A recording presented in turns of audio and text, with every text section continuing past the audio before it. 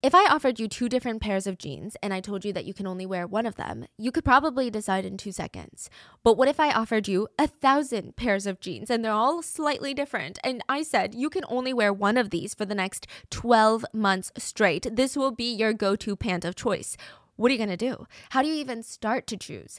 That's exactly what I felt like when I was combing through thousands of listings whenever we were moving to a new apartment. I would spend hours a day stressing about, is this apartment in a good neighborhood? Is it going to accommodate my dogs? Does it fit my budget? I didn't know any of these. And the worst part is, most of the listings didn't even tick all of my boxes. That is why Apartments.com is your best place to look for your new home. Apartments.com lets you filter your search based on whether you have pets, if you want a balcony, built-in AC, whatever it is that you're looking for. The website remembers your search so that you don't have to keep filtering every time you come back. And Apartments.com has more rental listings than anywhere else, meaning no matter how specific your needs are, they got you. And your instant alerts mean that you can spend less time online looking for the perfect place and more time doing you. So if you're looking for a new place to call home, head over to Apartments.com, the place to find a place. I really wish I could be one of those girls that loves doing cardio. That's like every morning I need to get up and I need to run 10 miles. But I genuinely prefer running in bed. Listening to audiobooks probably is the only way that I get any steps in.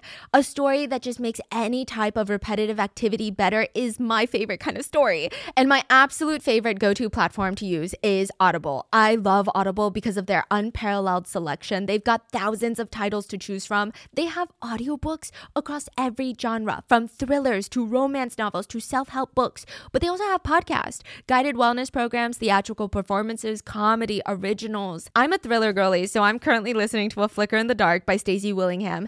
And the story follows a psychologist named Chloe. She moved to Baton Rouge to get away from the family's dark history. Chloe's dad is in prison for the kidnapping and murder of 6 young girls who went missing when Chloe was a kid. So there's a lot to unpack already. Chloe is the reason her dad got arrested. She found this charm belonging to one of the victims in her dad's closet. But there are some things that just don't add up about the investigation. And just when Chloe feels like she's finally moving on from the past, a series of copycat murders start happening in Baton Rouge, forcing Chloe to dig up the past. The story is so fast-paced, I love it, and there are so many red herrings. Anyone can be a suspect, including Chloe's own husband, her brother. I've been listening to portions of this audiobook for about 30 minutes every single morning while I go out for a little light, I want to say jog, but right now it's more of a walk. And listening to audiobooks always sets me up to be more productive and creative throughout the day. So if you're looking for a way to spice up your cardio sessions or just be more inspired, sometimes I just play it and I rot in bed anyway. I just lay there and I listen to it and it's so good. I highly recommend using Audible. Audible members can keep one title a month to keep from their entire catalog. New members can try Audible now for 30 days. Visit audible.com/baking or text baking to 500-500. That's audible.com/baking or text baking to 500-500 to try Audible free for 30 days. Bada bing, bada bam. Welcome to this week's Bacon a Mystery, Bacon a Murder video. Okay, he's having a whole rant before we even get started. He goes, are you going to give me a recap, honey? Because I don't remember a single thing that's been going on. I've lost track of time. What happened? Yeah, can you Sir, do you have... Can you start over from the beginning? From episode 1. We're doing part 2 of The Masked Girl, which is a K-drama based off of a webtoon, based off of, listen, I don't know, shared life experience. So please, if you haven't already, go watch part 1 of this, or go watch episodes 1 through 4, and then this will be episodes 5, 6, and 7. This is the finale. This is the end of The Masked Girl. Oh, this is over? Yeah. So, oh yeah, we did part 1 maybe like a week or 2 ago. And let me tell you, every single night for like a week, I feel like the past few days he's been a bit better about it. He would lay in bed and go, so what happens next? And I'm like, sir, I'm not your I'm not your free recap machine, okay? I have my own morals and ethics. I've got my own standards. But here I am doing another recap, okay? Oh, yeah. So if you guys didn't watch part 1, let me put this video on like 1.5 speed. Okay, 1.5 speed. Click. Okay, ready? The story is about a girl named Momi who always dreamed of being this big star. She wanted to be a K-pop star. Her ultimate dream is people clapping, screaming, dying for her, like, Queen! Like, that's what she wants to hear on a daily basis. She wants to go to sleep to that noise. But she is not conventionally pretty. And this is in South Korea, where conventional pretty is like everything, okay? And eventually she has to, quote, face reality. She starts working a corporate job, and at night she would come home, put on this very glittery looking mask, like a shimmer pink mask, and this skimpy little dress. She would turn on her live stream, and she would start dancing to all these pop songs. It was kind of sexual. She would like pour milk all over her face and like make groaning noises. Most of her fans were dudes. I feel like that tells you enough, okay? And she would live stream herself dancing for just all these songs, and her identity was always kept a secret. People always felt like her face was even prettier than her body. Some people said it's probably because her face is ugly that she's not showing her face. There were speculations. Well, fast forward, she ends up killing one of her top viewers because she realized that he just wanted to meet her in person and sleep with her. He thought she was ugly, but he still wanted to sleep with her. Her coworker Nathan finds out that she's the masked girl and helps her cover up the murder of her #1 viewer. But then she realizes that Nathan, this coworker, this incel, if you will, just wants the same thing from her. He just wants to sleep with her. So she kills him. I mean, I feel like she does have some like anger issues she needs to address, maybe with like the prison psychiatrist, but we'll see if she gets there. So she kills him, gets plastic surgery all over her face, runs off and does her own thing, and became known as the Masked Girl serial killer. The true crime channels were eating that shit up. They were like, oh my God, she's gone. Who is she? Nathan's mom, Karen. So Nathan, the coworker, his mom, Karen, made it her new life mission to find Masked Girl and kill her because Nathan was a mama's boy. Of course he was. And she thought that her son could do no wrong.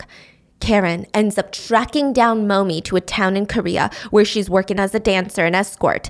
And another dancer named Cynthia gets involved, and she's pretending to help Karen find Momi. But in reality, she's trying to protect Momi because pussy power. All of this somehow ends up with Cynthia and Momi killing Cynthia's violent boyfriend, Ben. And just as they're about to dump his body into a lake, Karen shows up, shoots Cynthia, killing her, but not before she gets knocked out herself. And all of this ends with a big reveal of Momi being pregnant, probably with Nathan's baby. We don't know, okay? We don't know what she's been doing in her free time. Giving birth, dropping off her born baby to be raised by her mother, who hated her, by the way. Not a great mom, and turning herself into the police as Masked Girl, the notorious serial killer, is now in jail. Dun, dun, dun. That's a recap.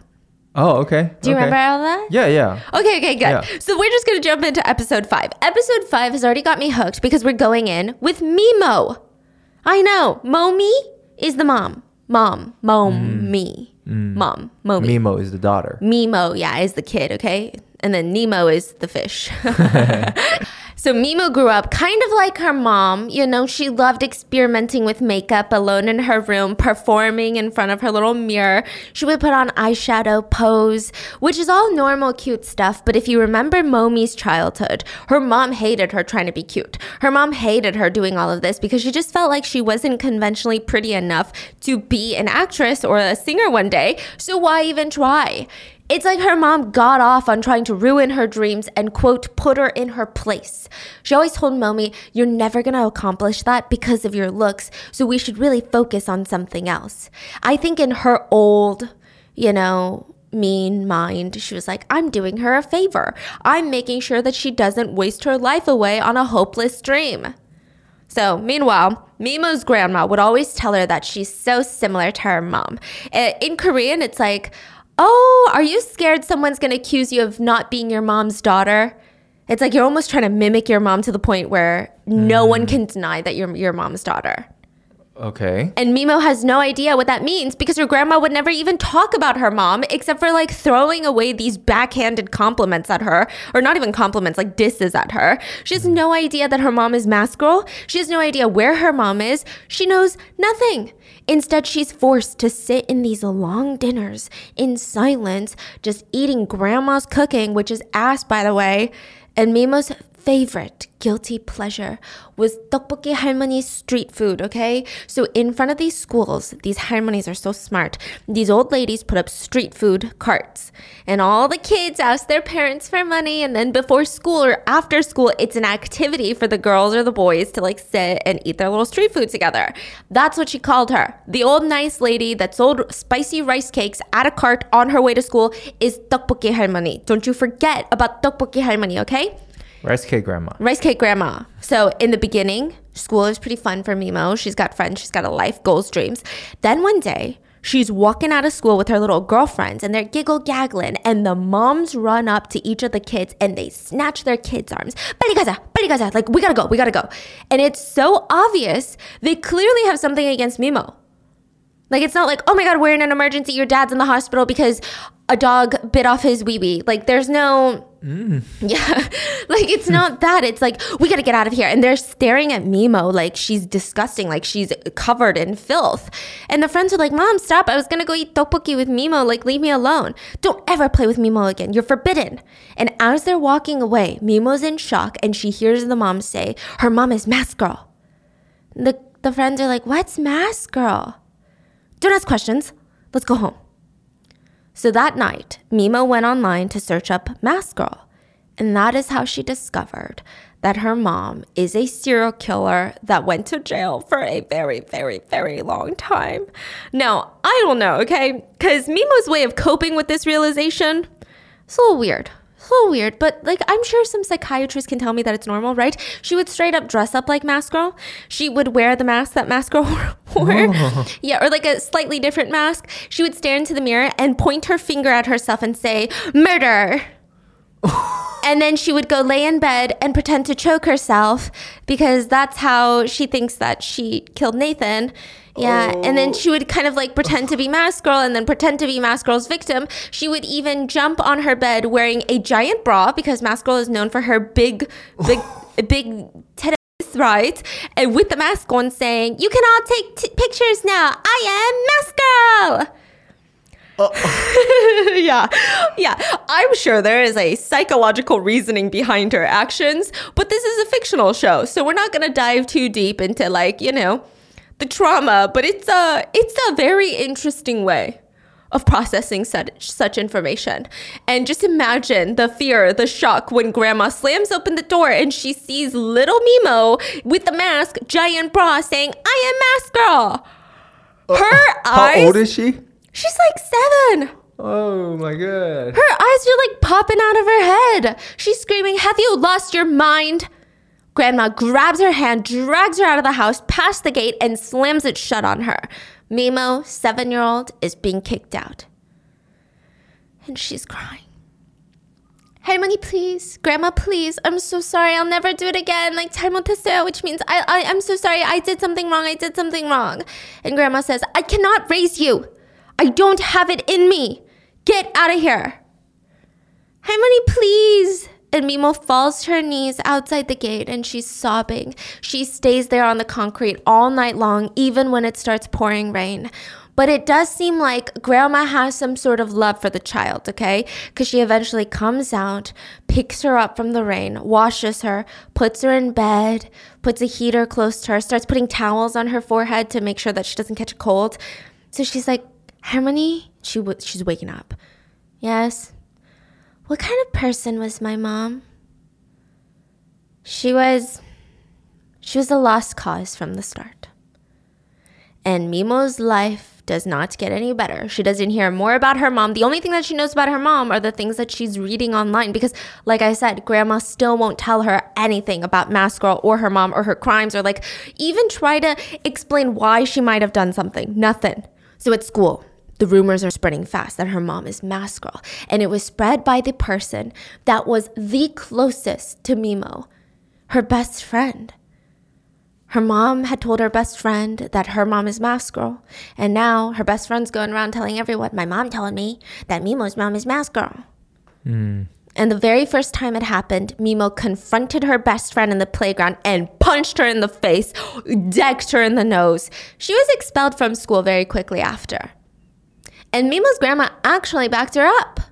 She got up in the principal's office and she said she straightened up her shoulders without any shame, without any apologetic feelings, with no remorse. And she said, well, we were thinking about moving somewhere else anyway. Good riddance.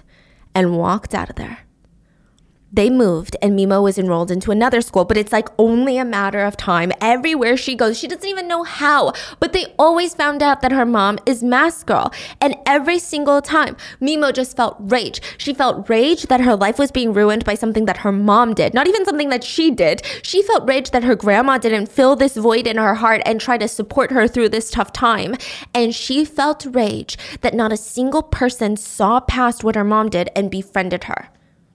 So yeah, sometimes she stabs some of the kids with pencils, okay? Yeah. Which, like, okay, is that the best thing that she could have done? Arguably, maybe not. But Mimo is in a very tricky situation, a precarious situation where she has to be even less violent than every other kid her age, which violence is never okay. But when other kids push and shove, they're just being kids. When Mimo does it, oh my God, it's in her genes. Oh my God, the serial killer is in the genes. It's in the blood. It's in the DNA. She gets it from her mom, right? So the videos of her slapping and stabbing kids, it kind of goes viral, yeah. Like it's shared into all these PTA group chats in the area because parents are freaking out that Mimo is going to be sent to their school. Now fast forward to 2023.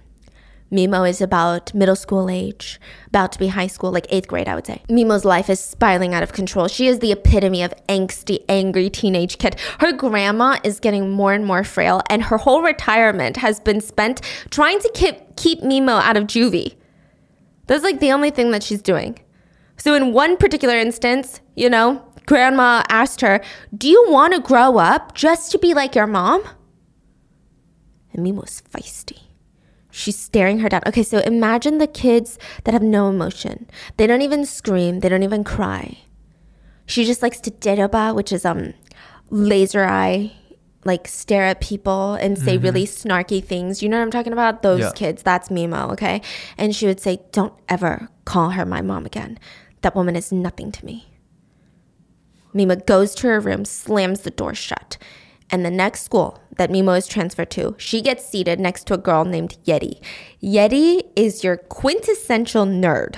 Like that kind of girl that the popular girls like to poke fun at. She tries to sit with the popular girls at school during lunch. Like she understands that nobody wants to be her friend, but she doesn't stop trying. So she'll literally go up in the cafeteria, go up to the popular kids, slam her food tray down and be like, did you guys see the new music video from NCT? Ah, they're my oppas. My heart almost stopped. Someone's sitting there, Yeti. There's Yeti or Yeti. Yeti, oh. Someone's sitting there, Yeti. There's no assigned seats at lunch. Come on, girls. Let's talk about the new video. Get up. That's her fucking seat. Stupid girl. And they're like so mean to her. But Yeti's like trying to play it cool. She looks up at the popular girl waiting to sit in her seat. And she's like, okay, well, I'll see you guys later. And she grabs her food and walks off and realizes that every single seat in the lunchroom is taken and everyone is deep in their conversations except the one seat right next to Mimo. She hesitates before she pushes up her chin and puts her tray on the table. Are you eating alone? I'll eat with you. Okay, you're welcome. Mimo doesn't even respond. She doesn't even look up. And Yeti continues. Hey, you, come closer. I have something to tell you. Mimo does not react. You know you're totally an outcast, right? Finally, Mimo looks up. What? I'll be your friend. For you, of course. No thanks. What? I said I don't need shit like friends. So after school, Mimo's walking out of class, enjoying the breeze, when, what was that? It's Yeti running up to her. Yeah. She's running. She's trying to keep up with Mimo's fast walking, and she's digging in her backpack. Which idol is your favorite? Do you want to buy one of these photo cards? I waited super long in the lines to get them signed. Hey, yeah? Will you just fuck off? So I'm going to give you the breakdown of Mimo's trauma, okay? So welcome to Trauma Recap Corner. Please email me your trauma and I will rate it 1 through 10. I'm kidding. Don't email me your trauma. I'll be so sad. But let me give you a tiered list of Mimo's life trauma, okay? Firstly, she hates making friends because inevitably they all betray her when they find out that she's Mask Girl's daughter. They abandon her and they even go as far as to spread rumors about her. She hates any celebrity that gets plastic surgery. She will literally be one of those profile pictureless accounts that comments, "What does this Botox-filled bitch have to say about climate change?" Like, she's like one of those people, okay? She'll even comment things like, "Have you seen this girl's high school pictures? She's so ugly." She hates anyone with plastic surgery. Anyone who cares about being pretty, she hates it. Wow. Yeah, and on top of that, she has major mommy issues. She actually gets excited to receive Kakao Talks from Tteokbokki Grandma, the old grandma that used to sell street food for her at her first school that she was expelled from. She's like constantly looking for this mother figure just about anywhere. Now, here comes the character arc. After school one day, Mimo sees Yeri being bullied by the popular girls, and they accuse her of being a lying slut. It's like, I hate school, okay? They accuse her of autographing the idol photo cards herself and trying to sell them to people in the school.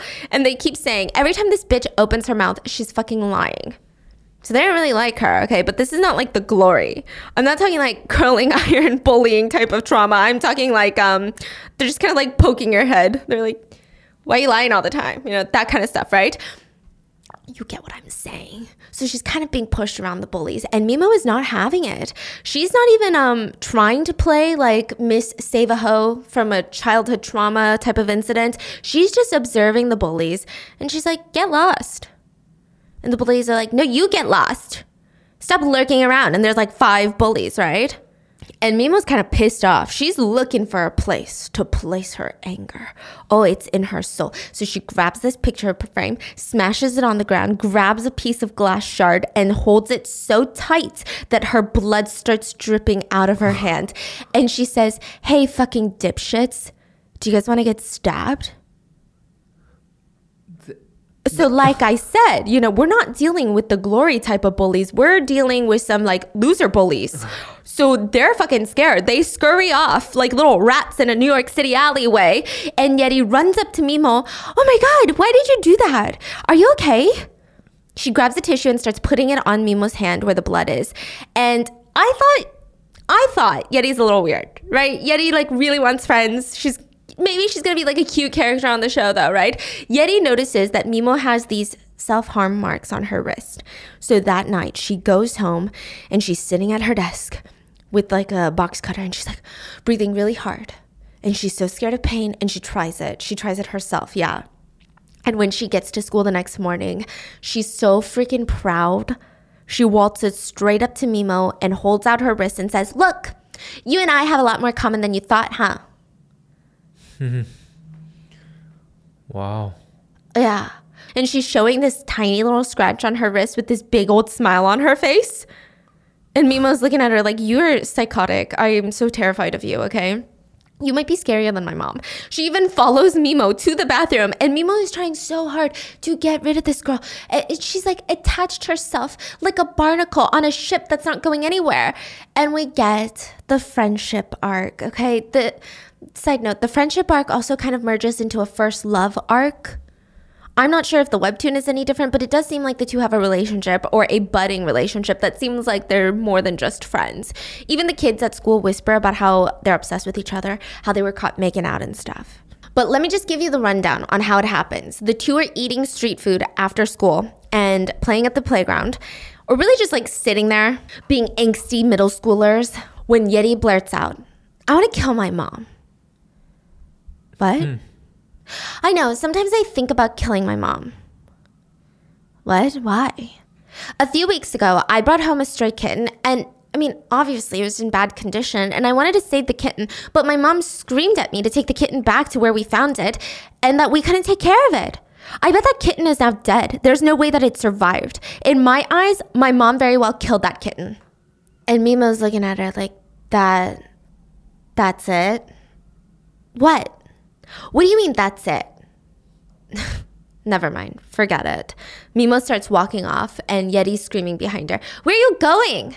Wait, stop. Wait up for me. What? I can't even tell you things like that when we're supposed to be friends? How many times do I have to tell you I don't need friends? I just want to get through school and graduate, okay? Wait, you never tell me about yourself. I was just trying to be friendly and make conversation. Like, what is wrong with you? You want me to talk about myself? Yeah. Forget it. You wouldn't even be able to understand. And Mimo starts walking off and Yeti's screaming after her, hey, stop walking away from me. You think that I don't understand? Huh? Like you think you're the only one with problems? You know what I hate? I hate when my dad comes home drunk and beats my mom. I took a knife and almost stabbed him once. Did you know that? You think you're the only main character with a sad life, huh? Everybody has problems. Mimo seems taken aback for a second, but before she can even respond, it starts raining and Yeti practically grabs her hand and starts dragging her to find shelter. They're running in the rain, they get back to school out of breath, they're giggling, and once the laughter fades, Mimo says, does your dad get drunk often? Yeah, I wish he would just die, you know? And my mom's not even my biological mom, she's my stepmom. Well, you're better than me. Huh? You promise you won't tell anyone? Of course. The two pinky promise, and Mimo says, I don't even know who my dad is. And my mom's in prison. Prison? She's never even reached out. She doesn't even care to get to know me. She's not even a little bit curious about her own kid. I've never spoken to her. Wait, then who do you live with? My grandma. Your grandma doesn't tell you about your mom? No, she hates talking about my mom. And it's probably all my fault. Yeti is silent for a second. And then she, boop, kisses her on the cheek. Hey. And Yeti goes, you're really special, you know that? Could you be more cheesy? But the thing is, this is where things get very interesting, okay? So after the rain quiets down, Yeti goes home, and I'm expecting a drunk dad, an evil stepmom. I'm talking like Cinderella level stepmom, right? That is also a victim of the dad. That's what she said. That's what she said, right? Wrong. Her family is actually super cute. They're not super well off, but they're super cute. They're grilling up KBBQ in the living room floor, all because Yeti mentioned a few days ago that's what she wanted to eat. And she talks back to her parents. Like if I talked to my mom like this when I was a kid, I probably would have gotten in big trouble. She's slamming the bedroom door, refuses to eat dinner, and her parents don't even scream at her. They don't even scold her. They don't even seem like normal Korean households. They seem like gentle parenting households, which is not really the normal Korean household, yeah. So she lied? Yes. Oh my God. Yes. And Yeti slams the bedroom door shut and starts texting Mimo. She plops on the bed and starts angrily texting Mimo. I hate being home. My dad's drunk and violent again. I'm just hiding in my room right now. I'm just glad I have someone to talk about this stuff with, though. But the dad's making barbecue right now. Bro, in the background, you hear Yeti's parents like being cute and making each other barbecue sam wraps. Uh-huh. And then warning the other kids, like, blow on it, it's hot. The food is hot, it's just off the grill. Oh my gosh. Wow. Yeah. Imagine that's your kid, babe. Bro, imagine. Your kid goes to school. My mom beats me every day. She starves me every day. She used to run this true crime channel, and I think I'm gonna be her next victim. But like, okay, fine. It's weird, but maybe she just really, really wants friends. And like, I can kind of relate to that, right? And she's not gonna betray our girl Mimo because she finally has a friend. This is the drama where dreams and hopes find a plot of land and they bury themselves in graves. This is a graveyard of dreams. So I don't think that's going to happen. We see a montage. This is when you know shit's about to go fucking down. When you see montages and like the sun is streaming in and they're riding a singular bike together and they're like holding on to each other's backs, someone's gonna fucking die. Like K-drama, you see two people, a couple on a bicycle, one of them is dead in the next episode. I guarantee it. I promise you one thing. One of them is about to start planning a funeral, okay? So we see a montage of them running around, jumping up and down, saving each other from bullies, giggling in class, being scolded by the teachers. And finally, she asks, hey, I've been meaning to ask, why is your mom in prison? Oh, she killed someone. What? Mimo stops walking and she looks like she kind of regrets saying it. What, do you think I'm some sort of monster too? No, I don't. Besides, It's whatever. My dad went crazy again yesterday. Went around breaking everything, including all the dishes. My mom left the house crying. Such a mess. Mimo looks at her and says, do you want to run away with me? Run away? Yeah, let's do it. But we need some money. I don't have money. Do you have money? No, but I'm sure we can start making money now. So it's settled. They're both going to make some money, and Yeti seems more invested in this plan. She starts secretly selling furniture from her family home, which is a very short-sighted plan. Like, I'm talking, at one part in this episode, her parents are asking her, have you seen the baby chair, the high chair? And she's like, no, how would I know, Mom? And she's like slamming the door. And her mom is like, oh my God, and the fucking stroller is gone. They're like losing their minds. It's gone because she sold it. She wants to sell her autographed idol cards too that she signed herself. So she's not really like the most likable character. She's pretty bratty to her parents, even though they're really nice to her. It's kind of the juxtaposition of Mimo just wanting a parent, just like one singular caring parental figure in her life. And Yeti has both, and she doesn't even care. She wants to be as tortured and as traumatized as Mimo so that she can have a friend. Side note, she Googles killers whose kids are in school and she finds the mass killer and she thinks it's really cool. She actually tells her little infant sister about it while she's feeding her yushik, which is like food. And she's like, or yushik. And then she's like, oh, I just feel bad for Mimo, you know? Like her mom is mass killer. But you can't tell anyone. Anyway, she wants to run away with me. So the both of them try to save up as much as they can. And after a week, they have a grand total of $37. Yeah. Bro, do you remember being a kid and like $1 seems so hard to make? Where you're like, even just one singular dollar for the vending machine, I gotta put in so much work. I'm not saying the value of $1 is nothing, but it's just like when you're a kid, $1, you might as well give me a goal of being a Fortune 500 CEO. Yeah. Like it just feels so incredible, okay? Yeah. And so they have $37 and they work their fucking ass off for like a week for $37. And Mimo even offers to ask Tteokbokki grandma for money. And Yeti is like, who's Tteokbokki grandma? Oh, she's this nice grandma that used to run the street food stand next to my old school. She texted me saying that if I ever need help, I can always ask her. Well, I mean, I still think that we can do it on our own. I gotta go. I'm gonna go sell one of my photo cards, but by the end of the week, if we still don't have more money, maybe we can reach out to Tteokbokki grandma. So she goes into an alleyway to sell these photo cards to an elementary school kid.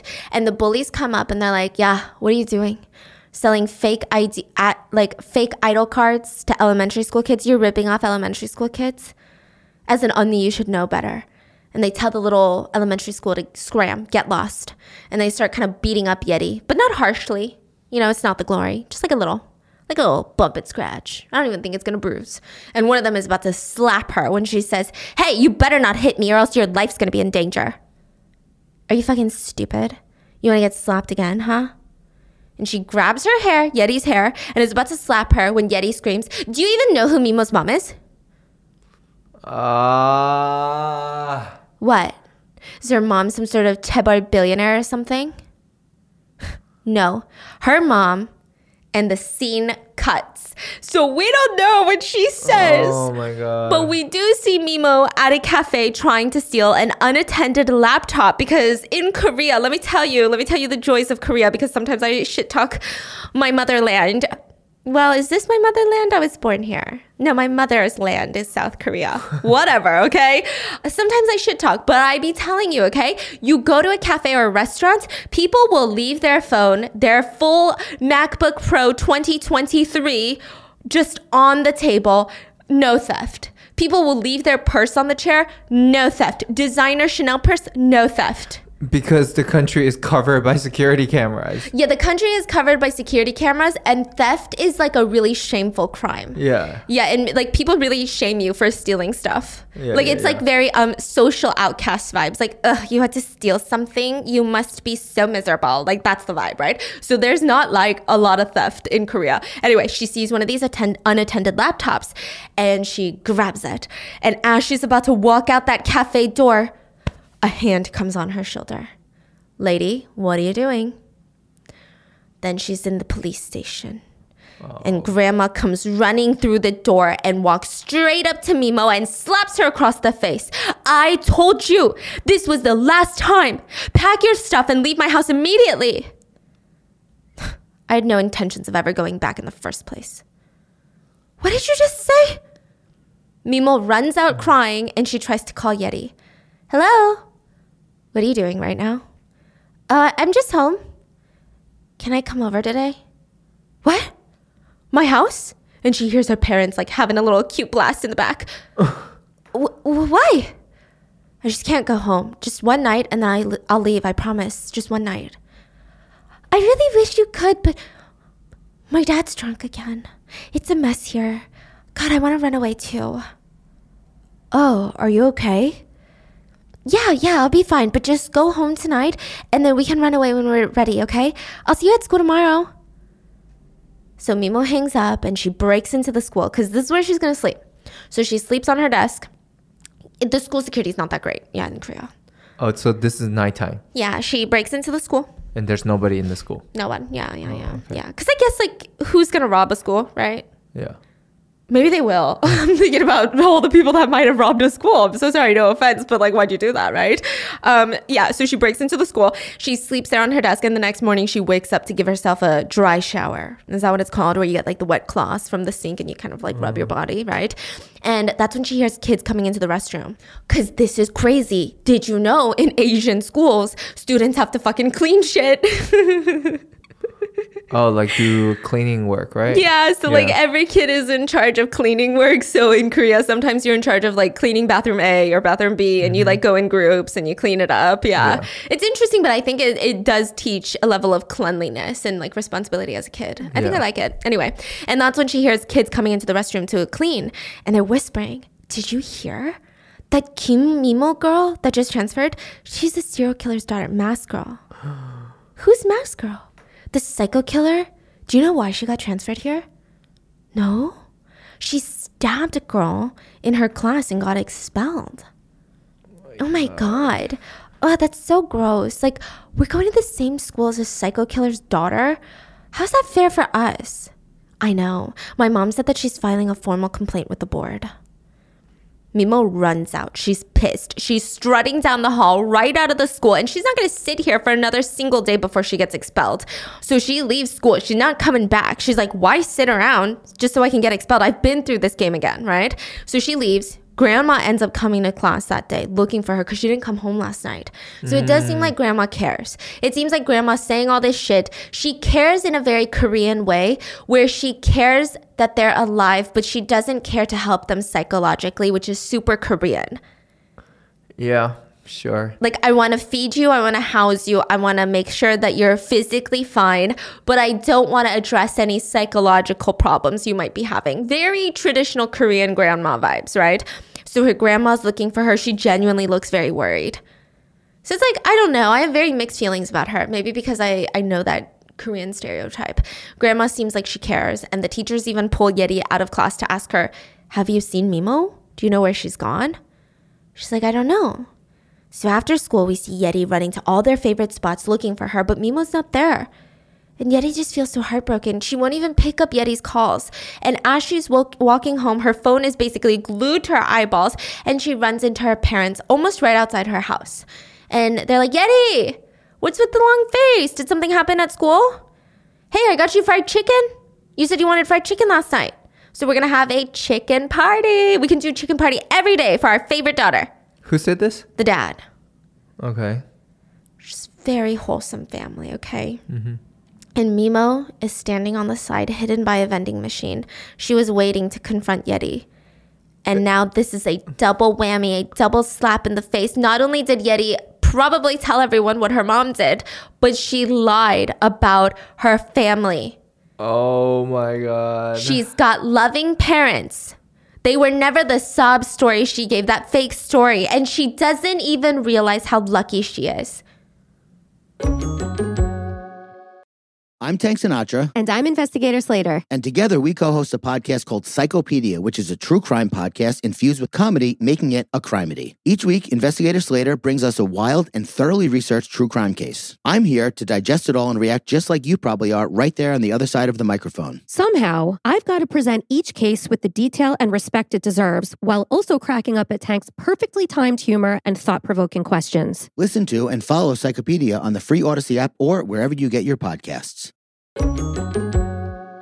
Yeti finally gets a call that night from Mimo to meet at their favorite secret spot, and she's crying. How could you do this to me? Like, when Yeti gets there, Mimo is crying at her. Like, how could you do this to me? What? What are you talking about? You're the one that spread the rumor. What rumor? I didn't do anything. You spread the rumor about me and my mom. How could you do this to me?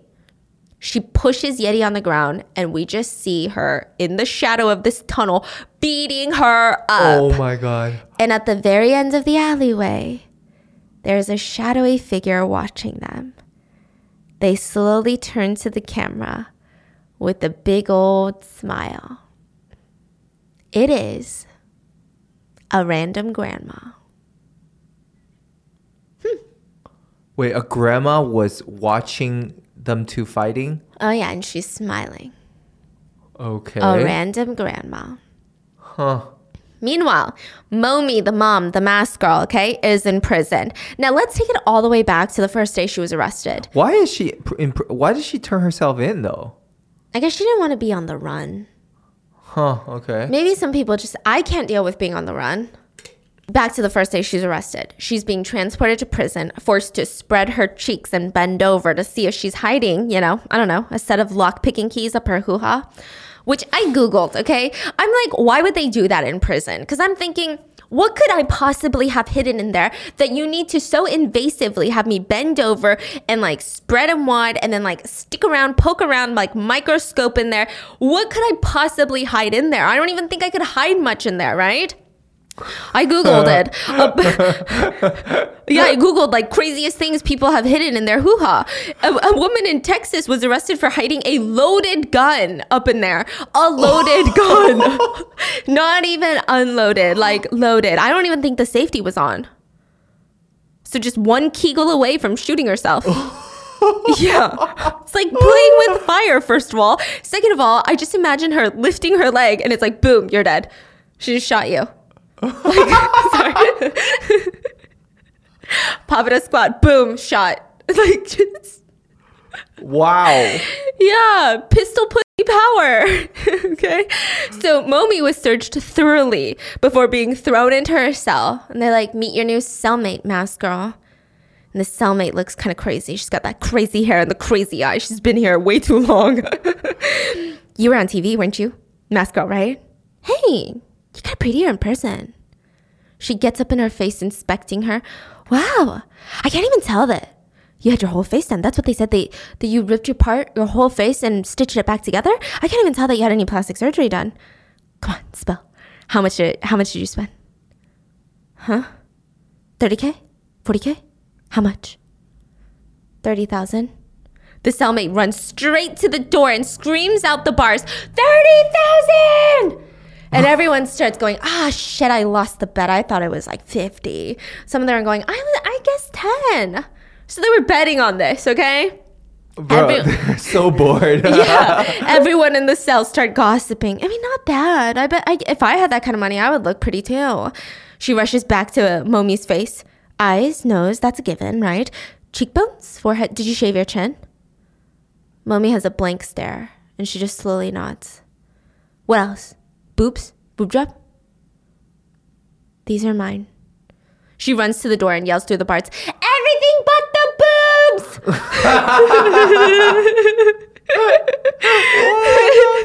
So that day in the yard, it's prison free time. It's arts and crafts time for angry people of the population, okay? Masked Girl is kind of fitting right in. She's giving free consultations of plastic surgery to every inmate. So each one gets in front of her. She analyzes their face. I'd probably recommend a facelift. Cut the sides of your eyes to widen them. Filler for your cheeks to lift them up. And what is going on? maybe a little bridge for your nose. And the lady that's in front of her face looks like a true born gangster. And she goes, so you're saying everything? I should get everything done. I guess. All the women around laugh, and it just feels like all in good fun, okay? Until one of their backs stiffens, and she puts her hand up to her mouth and blows. And most of them disperse without even letting Mask Girl know what's going on. Mask Girl is alone, and her cellmate stays and sits next to her, and she's like, what the fork is going on? Her eyes scan the yard, and she sees the door open, and 4 people strut in. Each group of prisoners that these 4 people walk past, they kind of like bow their heads. They avoid eye contact. So immediately you're like, that's the head bitch in charge. Okay, that's the pocket I'm going to be holding if I'm in prison, because I'm a weenie baby. I'm a weenie baby. It's another prisoner? Yeah, it's a group of 4 prisoners. Yeah. That right there, queen bitch. 3 of her side girlies were the muscles of the operation. It's interesting because queen bitch doesn't even look like she should be in prison. Not that there's a look, but she's giving like strong either church minister vibes or CEO vibes. She doesn't even give me like proper mom, like Ajuma vibes. Just gives me like strong corporate America vibes. Mask Girl's cellmate whispers, don't stare. Don't stare. Who is that woman? It's Eleanor. That's the king of the place, okay? She even has the warden in her pocket. She's got tebars, billionaires, conglomerate leaders, politicians, all in her pocket. If she likes you, you can even get out early. All she has to do is put in a good word. Really? Stop looking. You know, she even has a facialist come in every week to do her skin. Even shamans, if she calls them in, they'll come in and do rituals for her. How did a woman like that get in here?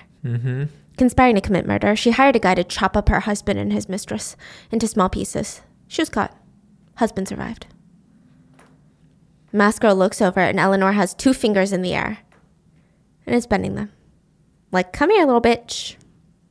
To Mask Girl? Yeah. Honestly, kind of disrespectful if you ask me. I don't know if I would stand for that in public with my freedom, with the police on speed dial. But if I was in prison, I would get up and run there, okay? I would get up and run. I would strut my stuff. I'd bow 90 degrees. Anyway, Eleanor's calling you. The cellmate jumps up and leaves, and Mask Girl sits there for a full moment staring at Eleanor, wondering, what does this lady want to do with me? And she slowly gets up and walks over. And Eleanor says, are your legs injured? I'm sorry? Are your legs injured? You're dragging them while you're walking here. Eleanor gets up to be eye level with Momi. You're Mask Girl, huh? Yes. Eleanor lifts her hand and slaps her across the face, and the force makes Momi topple over onto the ground. Way too fucking similar. Way too fucking similar to the bitch that seduced my husband. So get lost. Stay out of my eyesight unless you want a new face. So for lunch, everyone gets in line, cafeteria style. The lunch ladies are slopping down the food that they need to eat for the day. And the girl in front of Mask Girl gets 0 food. So each lunch lady that she comes across, she's like, please, please, please. And they go, get lost. Keep going. Keep it moving. And Momi is so curious. She turns to her cellmate and says, why doesn't she get any food? She's in prison for adultery. It's a rule from Eleanor. Anyone in here for adultery must starve for 3 days. Momi gets her food and waltzes over to where the starving girl is sitting, and she sits down in front of her with a full plate of food, and where everyone can see her, she starts sharing half her food. Her new cellmate warns her, your life is about to get exhausting, don't do that. It's fine. I don't think it's gonna be fine. She's so scared that she gets up and leaves while Eleanor stares down Mask Girl, who's just chowing down on her food with this adulterer. You just know Eleanor is going to send her, the 3 minions, to fuck up Mask Girl, okay? When she's on work duty, Mask Girl is working the laundry. She's washing all the uniforms. The door slams open. The other workers, the prisoners and the guards, they're all sent out. Momi turns around and now she's just alone, standing in front of the 3 fucking minions. Of course Eleanor's not there. She doesn't involve herself in the dirty work. They sneak up on her and she stares at them before leaning down to get back to the laundry machine, and they shove her into an open washing machine. Oh, shit. They keep sing-songing that her whole face is plastic, that she's ugly, her head is as shiny as an apple. Yeah, and they're like saying really degrading things, and the minions are all laughing, and they're like, stay in your own lane unless you want to get fucked. Momi gets up out of the washer and stares at them. What the fuck are you staring at? You want me to make your face all crooked again?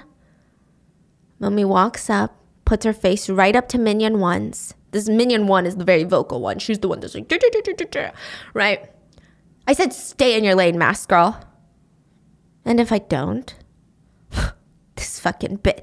Before she can say anything, Momi pulls her head back and slams it against Minion 1's face, sending her flying back. She jumps, straddles her, and starts fucking her up. Even when the other two pull her off, she gets right back and starts biting Minion 1. The way that she's fighting this girl is like a dog on a mission, is the only way I can explain it. It's not even a normal fight that you would see in the dramas where she's taken on 3 people. It's like the other 2 minions are pulling her back, and she's like needs to be chained to stay away from Minion 1. She's laser focused on Minion 1 and beating her up. So they can't overpower her? They do. They beat her up. And by the time that she's thrown into solitary confinement, she's like busted. She can't even walk on her own. She spends 2 weeks in there, and then she's released back to her cell at night. Her cellmate flips over on the top bunk. I told you to keep it low key, mask girl. The key is to not stir shit up, you know? Be quiet and just get out on good behavior while you're still young. It's the only option. You know what they say? The nail that sticks out is bound to get hammered. Does Mask Girl listen to her? No. The next day, when Mask Girl spots the minions, she goes into attack mode like a crazy dog. Literally a dog on a mission. Doesn't matter if she's being kicked or drugged. She's only wanting to beat up Minion 1. The other 2 minions are invisible to her. She wants to fuck up Minion 1. So this time again, she's all beaten up by the time that she's thrown into solitary. And when she's released 2 weeks later, she joins everyone in the cafeteria. She grabs her food and starts walking. And we see her feet walk faster and faster. And she like kind of hangs her tray so all the food slops down onto the ground, and she's running towards Eleanor and her minions now, and she uses her food tray to smack Minion 1 across the face and starts going fucking at it again, and everyone's screaming, and every other prisoner is like, this girl is crazier than we thought. Like, imagine spending time and time again getting beaten up, spending time in solitary, and you cannot give this up. This is not a normal human train of thought. Even these criminals are like, you know what? Probably after 2 weeks in solitary, I'd keep it low key. Yeah. But no. Everyone has to pull her off, and she's sent back into solitary confinement. And then she only attacks Minion 1. Only Minion 1. Not Eleanor? No. Huh. Because Minion 1 is the one that shoved her in the laundry machine, I guess. Oh, okay. Yeah. She's released 2 weeks later. It's laundry day for the prisoners. They're all hang drying their sheets in the yard. Okay. Momi gets released and she starts smiling as she goes through the sheets looking for her target. This is like fucking 3 months, y'all. 3 months of this shit on repeat. Just imagine how crazy this is. Everyone is fucking terrified of her. And each time that she comes for the minions, their reactions change. At first, they're like, let's beat her up, let's get her, right? But slowly, as they see the slow, sick smile on her face, they start getting scared. They start running away from her. Momi drags her down in the sheets, wraps her around with a sheet, and starts beating her again. Minion 1? Oh my gosh. Before she's thrown into solitary confinement and released 2 weeks later. But this time, Momi is released in the yard. And she stands there. No one's talking to her. She stands and she waits. And the 3 minions are walking and chatting. The minute they make eye contact, Momi smiles. And the so tough, so bad, so criminal, so cool 3 minions start booking it away from Momi. They're running full speed, running for their lives. And Momi is a motherfucking track star. She chases down Minion 1, the one that stuffed her in the washer, throws her on the ground, straddles her, and lifts her fist in the air. And Minion 1 is screaming, please, I'm sorry. Don't hit me. I apologize. It's all my fault. I'm sorry. Momi is about to punch her when a voice screams, "Kumane," which is stop. It's Eleanor. And the whole yard is watching. Let's stop bothering each other, okay, Mask Girl? You stay away from us, we'll stay away from you. Got it? The minion under Momi is wriggling around like a little centipede. Say okay, just say okay! Momi gets up silently and walks off. And when she passes her cellmate, she throws up a peace sign. And everyone in the yard knew from that day forward, don't fuck with Momi. She's unhinged. You fuck with her, She's a dog on a mission. It doesn't matter. They can throw her in solitary confinement. They can do whatever. The minute she comes out, your face is going to get rearranged. Oh. Yeah. Like, can you imagine dealing with someone like that? That's so scary. Yeah, they're determined. Yeah, determination is scary. Yeah, it's scary. Yes. Wow. Yeah. So with no money, no influence, that's how Momi became untouchable, just by being unhinged, you know? And I always think about that. Like, someone wants to kidnap you, take a dump. Surprise shit on the sidewalk. Honey, you're constipated. Like, Surprise pee. Woohoo. You know? There will probably be a TikTok video out there of you covered in pee and piss, but pee and poo, but at least you have freedom. You know, that's what I like to call America, the land of the free. Now the episode jumps to 2023. There's a new actress. So there's 4 actresses actually that played Masked Girl. So there was the original Masked Girl, right, that was doing the mask part, but then the masked dancer was actually a different person. oh. Yes. Like, whenever she put on a mask, it's a different person? It's a different actress. Wow. And then the third one was Nana, who is the actress that plays Masked Girl. This is post-surgery Masked Girl. And then now we have old Masked Girl. Oh, she's old now? Yeah, she's like 40s now. Wow, this is like wow. Yeah, and she's cut her hair to be a bob, and she just gets by in prison. She has good behavior, doesn't cause a fuss. She's friendly with her cellmate, just stays in her own lane. And now she's sitting in the auditorium listening to another warden go on and on about how they're the new warden and they're going to change all the prisoners. Out of all the ones that have tried in the past, it's going to be this warden, they said. And this warden is obsessed with Jesus, the Bible. She's super religious. She believes all prisoners can be saved by God, which I'm not saying is bad or good, right? That's whatever, right? But she is kind of creepy in the sense that her religion, the way she talks about it, kind of reminds me of a cult. So, like, she's a warden, right? But she makes everyone say, I love you to her. To the warden? Yeah, like in a chant, in uniform. And as they pass her, she's like, 사랑해요. And then they have to say it back. And it's just really weird. And everyone's like, she's giving cult vibes. Literally, the inmates are like, I think that she has dreams of running a cult. And that's why she became a warden. And now she's forcing us to be her fucking cult members.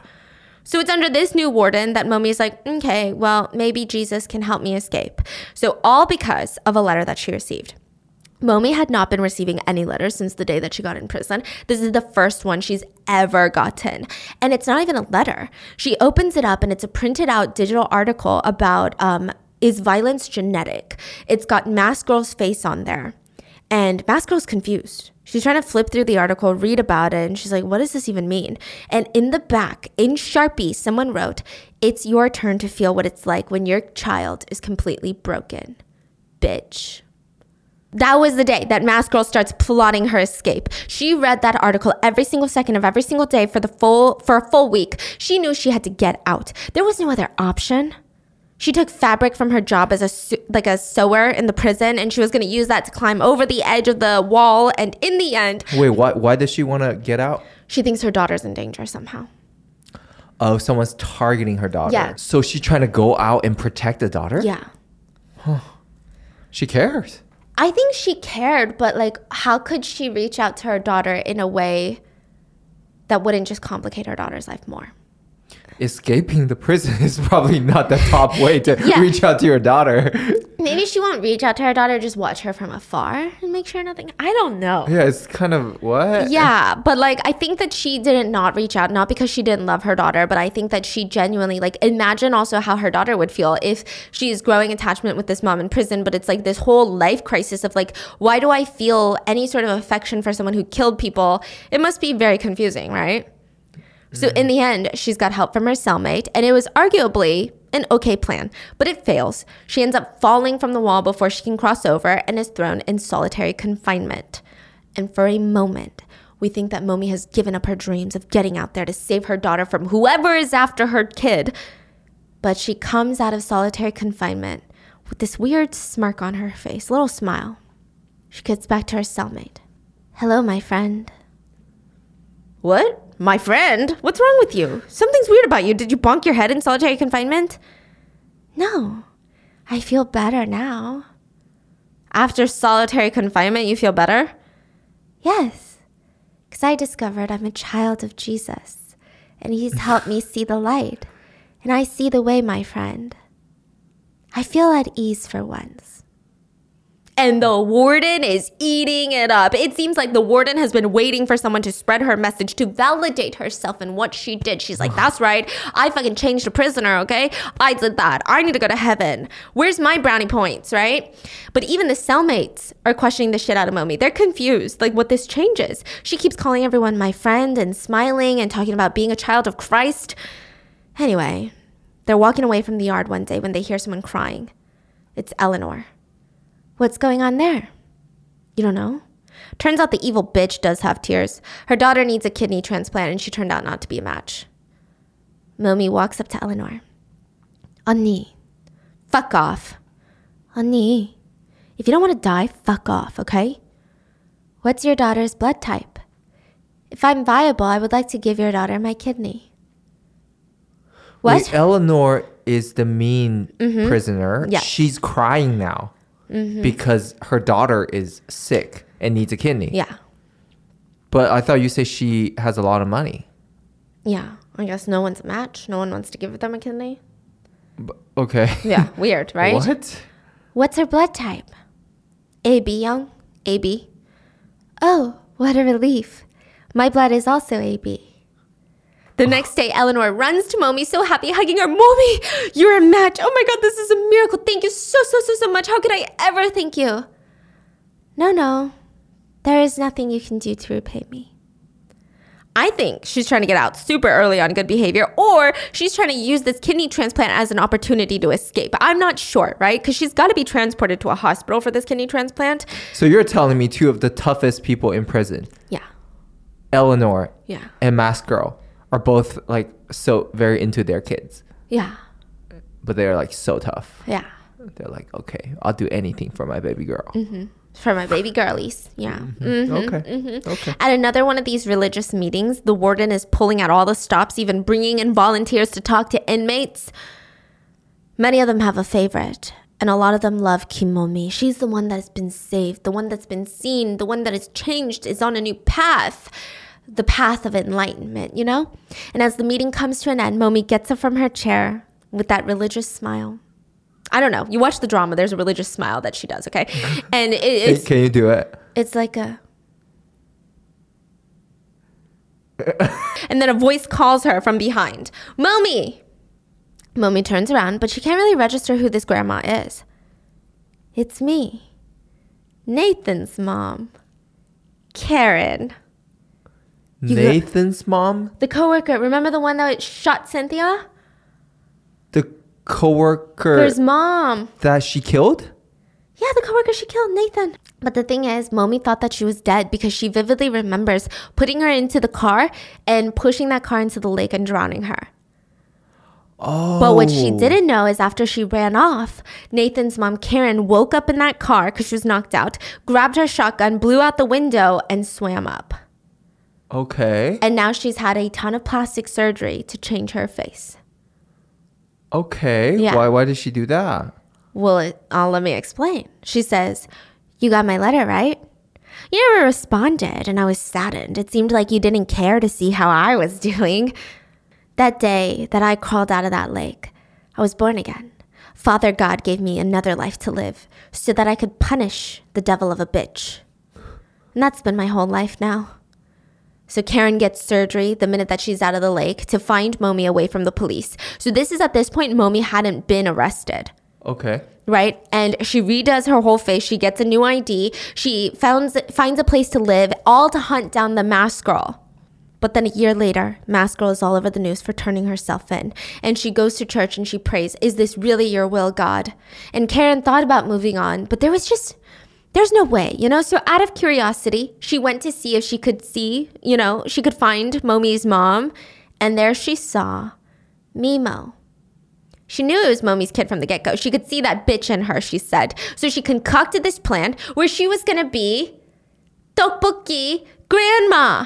What? She was going to set up a tteokbokki stand right there where Mimo goes to school, lure her in with free tteokbokki and get closer and closer to her, being this kind, sweet, nurturing grandma, the mother figure that she never had. But behind the scenes, she was the one ruining her. Remember Mimo's first school? Mimo's best friend's parents found out that she was Mask Girl's daughter and refused to let their kids play with her anymore? That was the start of her original villain story, right? Well, one day the moms were eating tteokbokki at the stand, and tteokbokki grandma, Karen, mentions, I heard something scary recently. Wow. Excuse me, ma'am? Oh, sorry, I was just talking to myself. Another customer was telling me how Mask Girl, do you guys know Mask Girl? Serial killer. Has a daughter that goes to this school right there down the block. Mask Girl? You know the one that wore that sexy mask and killed like 3 people? I heard her daughter is in the 1st grade here. 1st grade? That's our kids' class. What's her name? Oh man. Man, it was something kind of strange. Something like Kim Mimo? Mimo? The parents freak out, and now Mimo has no one. She actually ends up going to tteokbokki grandma, tears streaming down her face. Oh my God, Mimo, what's wrong? Why are you crying? Grandma, the kids, they're all bullying me. Okay, you listen carefully now, okay, Mimo? If someone ever makes fun of you, you have to punish them twice as hard. Oh my gosh. It's the only way. I don't even know how to do that. You've got to make sure that they never do anything like that ever again. Mimo had to move away, and she cried to tteokbokki grandma about how she has to switch schools. It's okay. I'll go visit you often, okay? Just leave me your new address. Mimo jumps up to give her a big hug because she is the only caring person in Mimo's life. But she's ruining Mimo's life and she doesn't even know. Now remember Mimo's girlfriend / best friend, the ultimate betrayal? So we thought that Yeti told her friend who the bully was, It was the grandma. But we get a flashback and she just used it as a distraction. She said, Mimo's mom is, and the girls are anticipating, and she slaps their arm away and starts running off. Oh, but the my grandma gosh. was there in the alleyway. And she said, I know who Mimo's mom is. And she tells the girls. Yeah, and her little evil master plan worked because Kim Mimo was all alone, for good now, truly alone. And she waited for that knock on that door. She smiled, and then she opened it. Oh my God, Mimo, what are you doing here? What's going on? Grandma. Oh my God, get in the house. Come on. My Lord, how did you even find... Oh my goodness, what happened? Dude, so grandma became the Yes. The caretaker? Oh. Karen tells Momi all of this in the prison, and Momi is shaking with anger, hatred, shock. Her body is literally shaking. Karen gets up close and personal and says, it's time you feel it yourself. What it's like when your kid is completely destroyed and disappears. Before Momi can react, she bows and says loudly, I will keep you in my prayers, miss. Who said this? Karen. Okay. And as she's walking off, Momi tries to attack her. She barely does anything, but good old Karen dramatically throws herself onto the ground and clutches her Bible. And she's like, you gotta stop her. She's gonna kill someone. She just said she's gonna kill someone. She's Nathan's mother. She's Nathan's mother. And Karen says, I think she must have mistaken me for someone else. Please don't let her leave. Please, you have to. She just told me she's gonna kill someone. Momi looks crazy. She's being held back by all the guards. I mean, all the work that she's put in, the progress. It seems like this incident was going to set her back quite a bit. Even after she's thrown in her cell, she's banging on the door, begging the guards, please, you have to stop her. She's going to kill someone. Not a single soul believed her. Except Eleanor. Eleanor wants her to be happy and healthy for the kidney transplant. Come on, you can't be stressed. Your cortisol levels are through the roof. I'll help you track down that lady. In exchange for your fucking kidney. So she gives Mimo her mom's number. Mimo's mom's number, the grandma's number. Mimo didn't have it. And this would be the easiest way to ask about Mimo. And she's like trying to tell her mom to warning her if Mimo has any sort of older woman in her life, like you need to do something. But at this point, Mimo is already full on living with tteokbokki grandma. And Momi's mom wants nothing to do with her. She hangs up on her. And she says, don't you ever call back. If you actually care about Mimo, don't you dare call.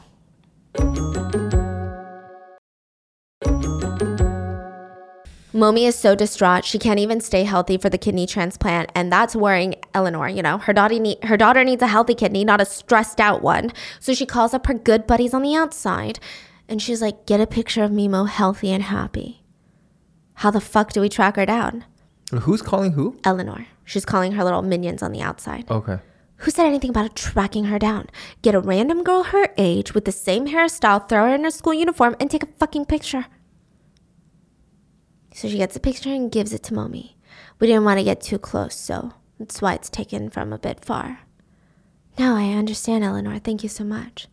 Of course. I'm glad I could help. I know the surgery is tomorrow, and I just want you to feel a little bit more at peace, you know? Meanwhile, Karen is acting like the perfect grandma to Mimo, buying her clothes, cooking her home-cooked meals every single day. She even briefly mentions Nathan, that she had a son, but he's very far away right now. And now, Karen is looking to buy some camera gear. She's also buying some ropes, some duct tape, some stovetops. Yeah. What? Yeah. What's stovetop? Like a gas cooking stovetop, portable, like one of those camping ones. Oh, okay. What could she possibly do with that? Oh, yeah. She goes back home to check on Mimo. Mimo's not in the bedroom. Mimo? And then a door slides open. Happy birthday to you. It's Mimo holding a plate of homemade brownies with a candle on top. For grandma? Yeah. How did you know it was my birthday today? I saw your ID in the drawer. Grandma Karen looks confused, but she blows out the candle. Grandma, I just want you to know you're my real grandma. So please, you have to live a long, healthy life. So Mimo now, it's like a really good Yeah. kid. She just needed a mother figure. Oh. That night, when Mimo falls asleep, Grandma Karen puts on her jacket, grabs her kidnap stash, and goes into the secret compartment of her house. So behind a bookcase, there's this underground cellar. And apparently the home that she bought used to be a fermented seafood restaurant, so they had an underground bunker to ferment all the food. Like Parasite? Yeah. The next morning, Karen preps a huge breakfast for Mimo. The soup is filled with sedatives. And while eating, Mimo says, Grandma, I think I'm going to start working. Work? For what? What do you mean for what? So I can earn money and buy you clothes and send you on vacation and buy you all the yummy food, of course. I'm going to make sure that you live a long, healthy life. Karen looks a little hesitant, but she snaps back into it. Hurry and eat, and don't forget to drink your soup. Mimo smiles and drinks up, but her real grandma is still out there thinking of her. She's trying to find a way to figure out what the hell is going on. So she calls around. The real grandma cares. Yeah, she's calling around asking about, she remembers her granddaughter saying something about some tteokbokki grandma stand. She's asking for addresses and someone gives it to her from the local church, but she's still very confused on like how tteokbokki grandma has anything to do with this, but there's a knock on her door. Tteokbokki grandma's door? No, on real grandma's door. Oh, okay. And it's Yeti, the friend, the best friend. Remember Mimo's best friend? From, okay. The last school, yeah. Yeah. What are you doing here? Grandma, there's a lady called Tteokbokki Grandma, and I think something is seriously wrong with her, and she's hurting Mimo. The two rush into a taxi, and Grandma was able to get the address to Tteokbokki Grandma, but she had no idea if Tteokbokki Grandma was actually bad. So they give the taxi the address, and as they're zooming there, Grandma is saying, wait, so you're telling me Tteokbokki Grandma is the one that told everyone that Mimo's mom is Mask Girl? Yes, I wanted to find out who started the rumor so that I could tell Mimo that it wasn't me, and they all said that it was some grandma that used to sell tteokbokki. Which I thought was weird because it always seemed like that grandma was very kind and fond of Mimo, so why would she start the rumor? Meanwhile, Momi is taken to the hospital to donate her kidney. And apparently the hospital isn't allowed to know that she's donating her kidney to the rich lady's daughter, so she has to go in plain clothes with plain clothes officers. She has 2 female officers in plain clothes with her in the private room while she's changing into her hospital gown. Could I get a Bible, please? A what? A Bible. Do you really need a Bible right now? Yes, this is a rather big operation. I would like to be close to God. One of them puts the handcuffs back on her and says, can you handle it while I go get a Bible? Yeah, no problem. One of the officers leaves to get a Bible, and Momi is handcuffed. I have to use the restroom. You can wait until she gets the Bible. I really have to use the restroom right now. Okay. They unhandcuff her and handcuff her to the bathroom like railing. Mm-hmm. And she's sitting there. How do you expect me to use the restroom handcuffed like this? Sorry, not my rules. Well, I feel humiliated. You know, I volunteered to give a kidney. Okay? Not my rules. Fine. I don't want to give my kidney anymore. Why should I have to withstand such humiliation when I offered to do something nice for someone? Call the warden. I want to go back. The officer toys with the idea that technically it will be her fault that Momi backs out, so she undoes the handcuff, and right when she turns around to give Momi some privacy, Momi grabs the lid to the toilet and slams it against her head. She jumps out the hospital window, landing hard on the concrete. But like somehow she's got the same genetic makeup as the fucking Hulk because this lady survives. She gets up, she steals a random car in the hospital lot and starts driving. And like a lot of people leave when they're briefly bringing someone to something, they'll like leave a phone as the navigation in the car. And there's a phone. So she dials her mom's number that she's memorized, okay? Mom, please don't hang up. You have to listen to me for once. Mimo is in danger. Mimo's in danger? What do you mean? Nathan's mom has been stalking Mimo and I think she's been making her life miserable to do something to her, maybe kill her. Nathan's mom? Do you know anything about her? I think she's with her right now. I'm on my way to see her right now. You're on the way? You can't go. Please, you can't. It's so dangerous. You have to call the police instead. If you know the address, give it to me right now. Grandma gives it to Momi, and she stops the taxi and forcibly pushes Yeti out because now she knows it's dangerous. So she's like, you cannot come with me. Yeti gets pushed out, but Yeti just grabs the next taxi, and she memorized the address too. So she's headed over there. It's about to be a family fucking reunion, okay? So everyone cares about Mimo so much. Yeah. Wow. So Mimo's the biggest victim. She wakes up tied up in the underground cellar, and Karen is trying to get the camera to work, but it's not turning on, and she's reading the manual. Mimo's got duct tape on her mouth and she's putting 2 and 2 together. She's devastated that Grandma, the one that she treated as a real grandma, was just another person to betray her. You're awake. Mimo, you're probably wondering why I'm doing this. I want to say I'm sorry. This isn't about you. It's your mother's fault. Do you know how my son died? Your mom butchered him, cut him into pieces. And I didn't really want to have to come this far, but you came to me. And I wanted to rub it in your mom's face, so I went to her prison. And let me tell you, she just had this peaceful look on her fucking face. She looked so peaceful. She even had the audacity to tell me that she found salvation. That lying slut. Salvation? I've lived my whole life in hell. I'm sorry. I just want to tell you, though, one last time. You've done nothing wrong. But if you want to blame someone, you can blame your mom.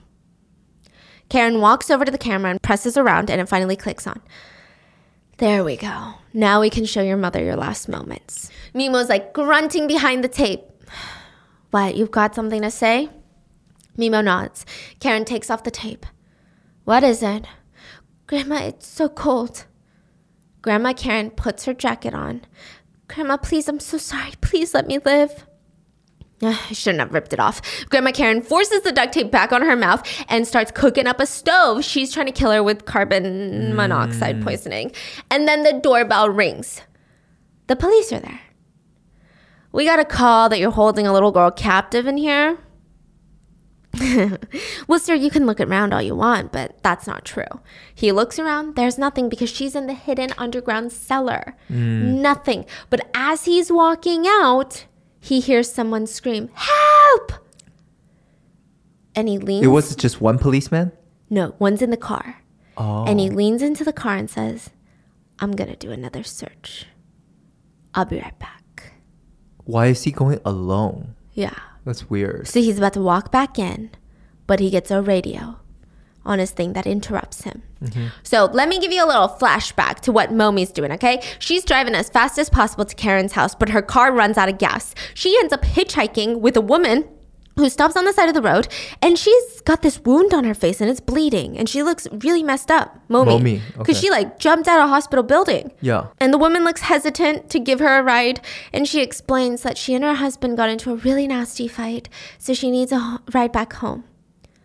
Now the lady is like, okay, fine, get in. So she's out here singing, the lady that's driving, dancing in the car, making this a road trip, talking to Momi about how her and her husband also fight. Her husband's also a useless deadbeat. But the song cuts. Breaking news. Masked girl, a known serial killer, has escaped while receiving treatment from the hospital. She has short hair, 5 feet, 5 inches tall, and has a wound on her face from her escape. If you spot this woman, please immediately alert the authorities.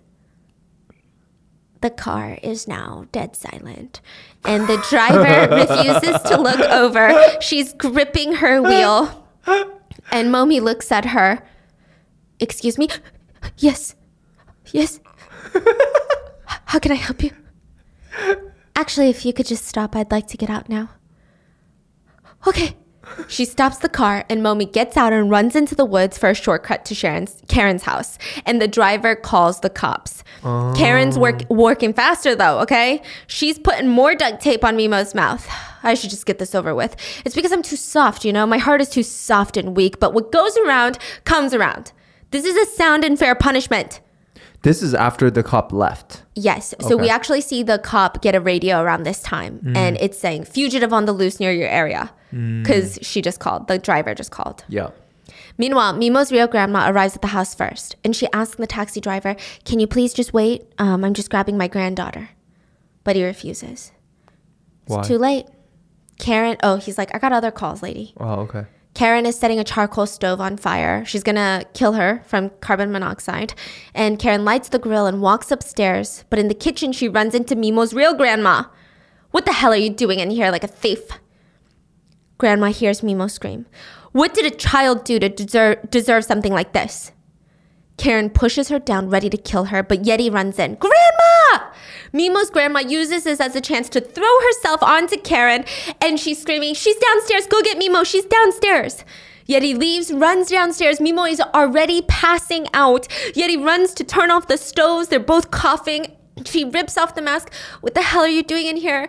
Mimo, I'm so sorry. I only lied to you because I wanted you to like me. I'm sorry about lying about my family. I'm so sorry. And I never spread that rumor about you. I swear on my life. I know. They hug it out, but they're still trapped in there. So they got to untie Mimo, and Yeti is having a hard time. And thankfully, right at that moment, a woman appears at the top of the stairs. Dun, dun, dun. So it's actually really sad. Right before she comes, she goes into the kitchen where she sees Karen passed out, and her mom has been stabbed in the neck. Wait. The real grandma has been stabbed in the neck. And she's crying, Mom! And she says, it's okay. Go get Mimo. Yeah. So Momi runs down into the basement and starts helping untie Mimo, but Yeti is confused and she has no idea who this person is. And she's like, who are you? And Mimo, the way that she's staring at Momi, I think she kind of knows, has a feeling.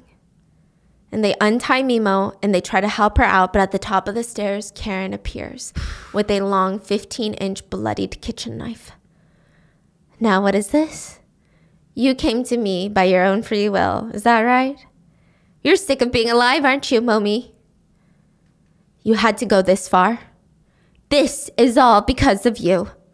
Momi shields the girls and starts wrestling with Karen, who grabs a shotgun from the corner, and Momi screams, get out of here now! So the girls run past her, only to come into the kitchen where Grandma is covered in blood. And Mimo hugs her and says, Grandma, no, please, Grandma, I'm so sorry, I messed up. And she says, Mimo, yes, Grandma, I'm so sorry. And she says, Grandma is sorry. And then she dies. Yo. Hey, yo. And then she dies. Those were her last words. And Mimo, she doesn't even have time to grieve because they hear slow footsteps coming up the cellar. Mimo and Yeti kind of hide behind the door, ready to fight. They don't know who it's going to be. I mean, who's scarier, to be honest, right? Karen or Momi? Momi comes up covered in blood, and the authorities arrive. They go outside. Momi puts her hands in the air. But before SWAT can go in, Karen comes out with her shotgun. And everyone's like, is that a gun? And the SWAT team used the intercom. Harmony, Grandma, put down the gun. Put down the gun. And she says, you need to feel my pain. Karen points the shotgun at Masked Girl, but slowly turns it to Mimo, the daughter, and is about to fire. But in that instant, two people are shot. One by the bullet from Karen's gun and the other by the police. So we see Karen is hunched over dead by the front door. And Mimo's cries can be heard in the silent night. Her mom is on top of her body and she shielded her. And right before she dies, she gives one smile to Mimo and then dies. And she's just crying. And it's so sad because she doesn't even cry out for her mom. So when it was her grandma, she kept saying like, Harmony, as she's crying, right? But I think this is such a mixed feeling. So she's just crying. She doesn't even like cry, Oma. like I can't even imagine like what that feeling is, right? But now everything has changed, so we get a flash forward. Mimo is now living with Yeti. Yeti's nice parents are her temporary guardians. She's back in school, and the hate that she feels for everyone is no longer there. And the woman, her mom, that used to appear in her dreams, the masked girl, is no longer in her dreams. But we do see her coming to grandma's house to clean out some of the stuff, and she finds cassette tapes from talent shows back in the day. And she watches while she's crying as her mom, little elementary school masked girl, is dancing. And at the end, the announcer asks little Momi what her dream is, and she says, "I want to be someone that everybody loves." And she cries as she watches. And that is the end of the show, Masked Girl.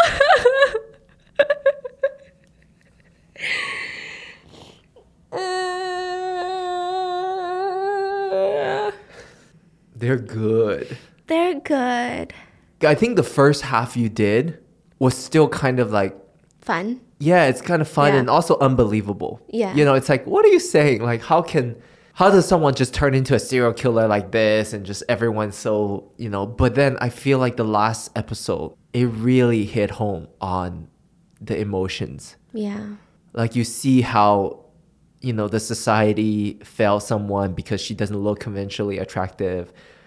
You know, it's just so much deeper than Yeah. yeah. Okay, so how I saw it, right? If we want to go into like a deep psychological breakdown of the characters, I think Momi Masked Girl is the embodiment of someone who like tried their best, but that female rage is like the strongest characteristic of her. Like even the way that she kills her victims, it's like that pure female rage of being used for her body, being sexualized, being objectified, you know? But then at the same time, not being good enough because she's not pretty, but she's still being objectified. So it's like that pure female rage that unleashes. Even in prison, I think it's just like pure female rage embodied. And her whole life is that. And then for Karen, I think she falls into that very strong Korean patriarchal mom stereotype where her son can do no wrong. Now, I'm not saying that Nathan's murder is justified, but it's the fact that she does not even see how Nathan could have played a role. Even the way that she is confronted with all the evidence found in Nathan's home, like all the creepy things, she like that's nothing to her. It's nothing. Yeah. It's like boys will be boys to her. So she's like that kind of characteristic. Mimo is more of like kind of like the mixture of the female rage, but like still trying to fight and like find an ethical balance. And then the real grandma, she gives me strong stereotypical Korean grandma vibes in the sense that she wants to physically care for her children so that she does her job, but she doesn't understand that doing your job as a parent or grandparent implies medical help or not medical help, mental help as well. So it's like that pure Korean like parenting style. And then another thing that I found that was very interesting, because I saw people trying to dissect this show online and I just didn't like feel the end explanations that a lot of people were feeling. Please correct me if I'm wrong, but a lot of people are saying, oh, Momi dies because her whole life she was chasing prettiness. But I feel like that's so superficial. I don't think that's, and then they say Karen dies, like these online movie dissections. Someone said that Karen dies because she spent most of her life chasing revenge. And I'm like, I don't think that's what's going on. Yeah. No, I see it differently. Too. Yeah. There was some Reddit that I kind of agreed with, because I will say that this is a female-driven story, right? So I saw some Redditors saying that whether you believe it or not, right? Whether you believe in these sentiments or not, a Redditor was saying the story feels more like how men, the only men that are depicted in this show, almost every single one, they only care about sex. The boss that she had a crush on, all these managers, Nathan, people think that that's done for a reason. So these men, they just want sex. And because they create this atmosphere in society, women's lives are so thrown off balance and there's so much struggle because of men's wants. And in the end, women end up killing each other because of a problem that men have created.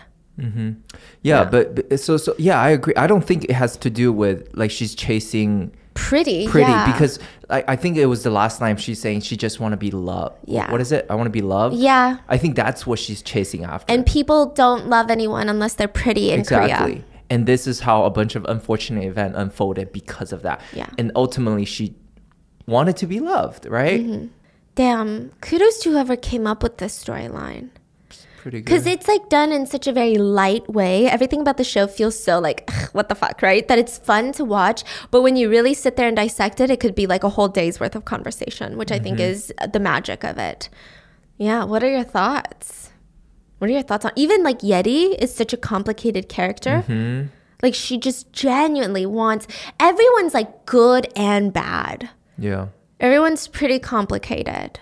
And I like it. What are your thoughts? What did you think like the end meant? Let me know in the comments and I'll see you guys tomorrow. Bye.